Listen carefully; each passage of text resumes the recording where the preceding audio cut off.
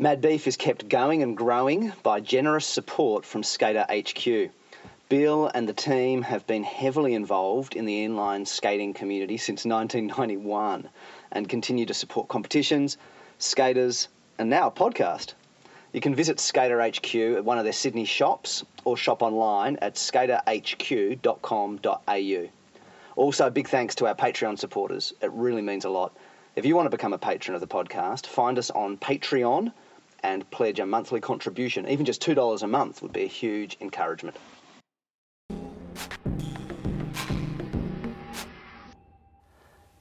Hey, and welcome to Mad Beef, the Australian rollerblading podcast. I'm Mikey Lynch, and in this episode I'm going to give you another little draft excerpt from the novel I'm writing, Fruit Buddhas, a rollerblading novel.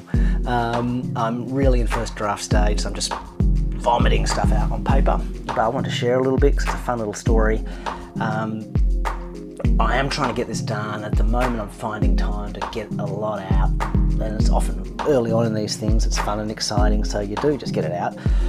But I am also crowdfunding in order to set aside some time to make sure I do finish it and do polish it up and get it out there, and I'm crowdfunding to set aside some time to do that because these things are so hard to see right through to completion, and even if they do, seeking out publication can take ages as well, and so if you want to get behind it and get a chance to have access to more kind of early draft stuff, and then even there's particular kind of tiers where you can get like either like a digital version of the finished manuscript even before it gets published, or like a published hard copy signed by some Aussie pros, that kind of stuff. Then you can go to patreon.com, Michael G. James, or one word, Michael G. James, and pledge there and back getting this thing done. Anyway, so this little excerpt, it's part of a chapter I have planned for the first part of the book. The first part of the book set in the 90s, the second part in the 2000s, the third part the 2010s.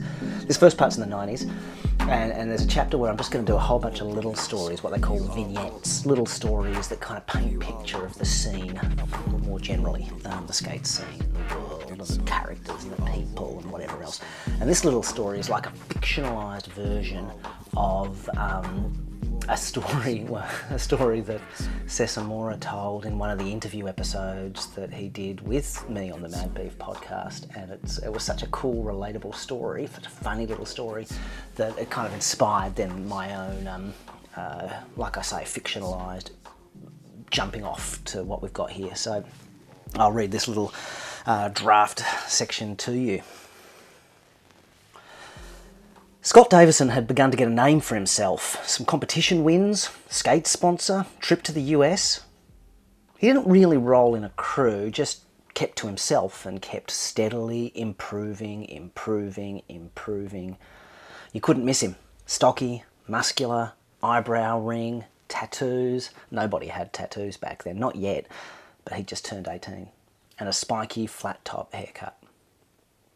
One day, fairly early, around 10 o'clock, Scott turned up at one of the lesser known ramps and had been even more likely to be quiet this early in the morning. But there was a kid there already, he saw, drinking a Coke and chewing on a roll-up. The kid couldn't have been more than 11, 12 maybe even younger, but he'd already learned swagger and he'd even hardened up. He had skates on and he was okay too, carving the face of the ramp and doing little hand plant turn things. "Hey matey," Scott said as he approached. The kid looked down from the ramp platform, nodded slightly and sniffed. Scott walked slowly up the ramp stairs, put his backpack and skates down, took a drink of water and watched the kid do another run. Sitting in entry, same collection of a few tricks, except for a hand plant to fakie. Nowhere near the handstand it could have been, just rocking up on his palms and rocking back down into the ramp. The kid finished by popping up and sitting on the lip of the ramp, sniffed, and spat on the platform. Scott nodded appreciatively and the kid sniffed and cocked his head, but his eyes betrayed a little bit of pleasure. "Shit, can yous do a backflip?" the kid asked as Scott finished his second warm-up run. The kid fished another roll-up out of his bag.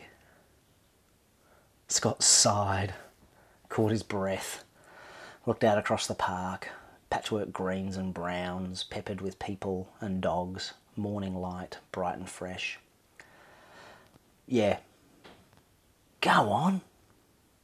No. Go on. Do one then. What's your name? Rick. Look, Rick. Scott now looked him right in the eyes. Look, I came here to skate, not to perform for you. I'm not going to do tricks on demand. Ah, Rick said, squinting and thinking. Seemed a bit confused. He took another bite on a piece of roll-up. He sniffed. Well, why don't you then? Scott laughed in defeat and rolled across to his bag, grabbed his water bottle and took a swig. Sweat now tickled his skin all over and his muscles were burning and buzzing. He was still breathing heavily and his senses were on full alert. You're pretty good, the kid said with expertise after Scott did a few more runs. Scott had fallen on a 720 and just plodded back up the stairs. He smiled, hands on hips, catching his breath, squinting and grimacing a bit. The kid looked at him authoritatively with his chin up, and Scott couldn't believe what he said, then pronounced. You're not as good as Scott Davison, though, but... Is that right? Scott smiled, sitting down with his back against the side fence of the ramp platform. Yeah. The kid looked at Scott apologetically and spat philosophically. He's a fucking champion, but... Good, huh? Yeah, he's filth. A pause. Magpies entertained them with their bubbling song. Sparrows chirped mechanically. Scott's breath was starting to slow. He was here yesterday, actually, the kid revealed casually. Yeah? Yeah, Scott Davison. I was here too. I saw him. He skates here sometimes. Oh, yeah? Yeah, he was doing airs, bigger than yours, and backflips too. He can do backflips. That right? Yeah, it was sick, the kid lied, imagining the scene like it was dinosaurs or Star Wars. Scott didn't know what to say. You going to have another skate, Rick? He asked. The kid decided yes.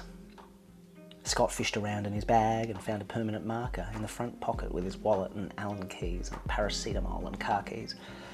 He grabbed the kid's jacket and signed the bottom corner near the zip. Better than Scott Davison, he wrote, and then signed it with his name. He bunched the jacket up to hide the autograph, leaned back against the fence, and watched the little kid skate.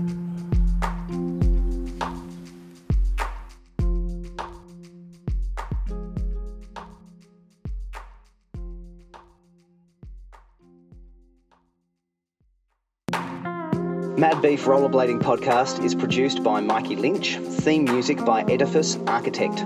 You can subscribe to us on SoundCloud, iTunes and Stitcher and get in touch with us on our Facebook page.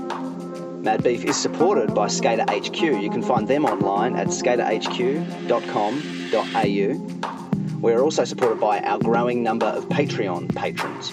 To support the podcast, find us on Patreon. Even just $2 a month. Every little bit helps.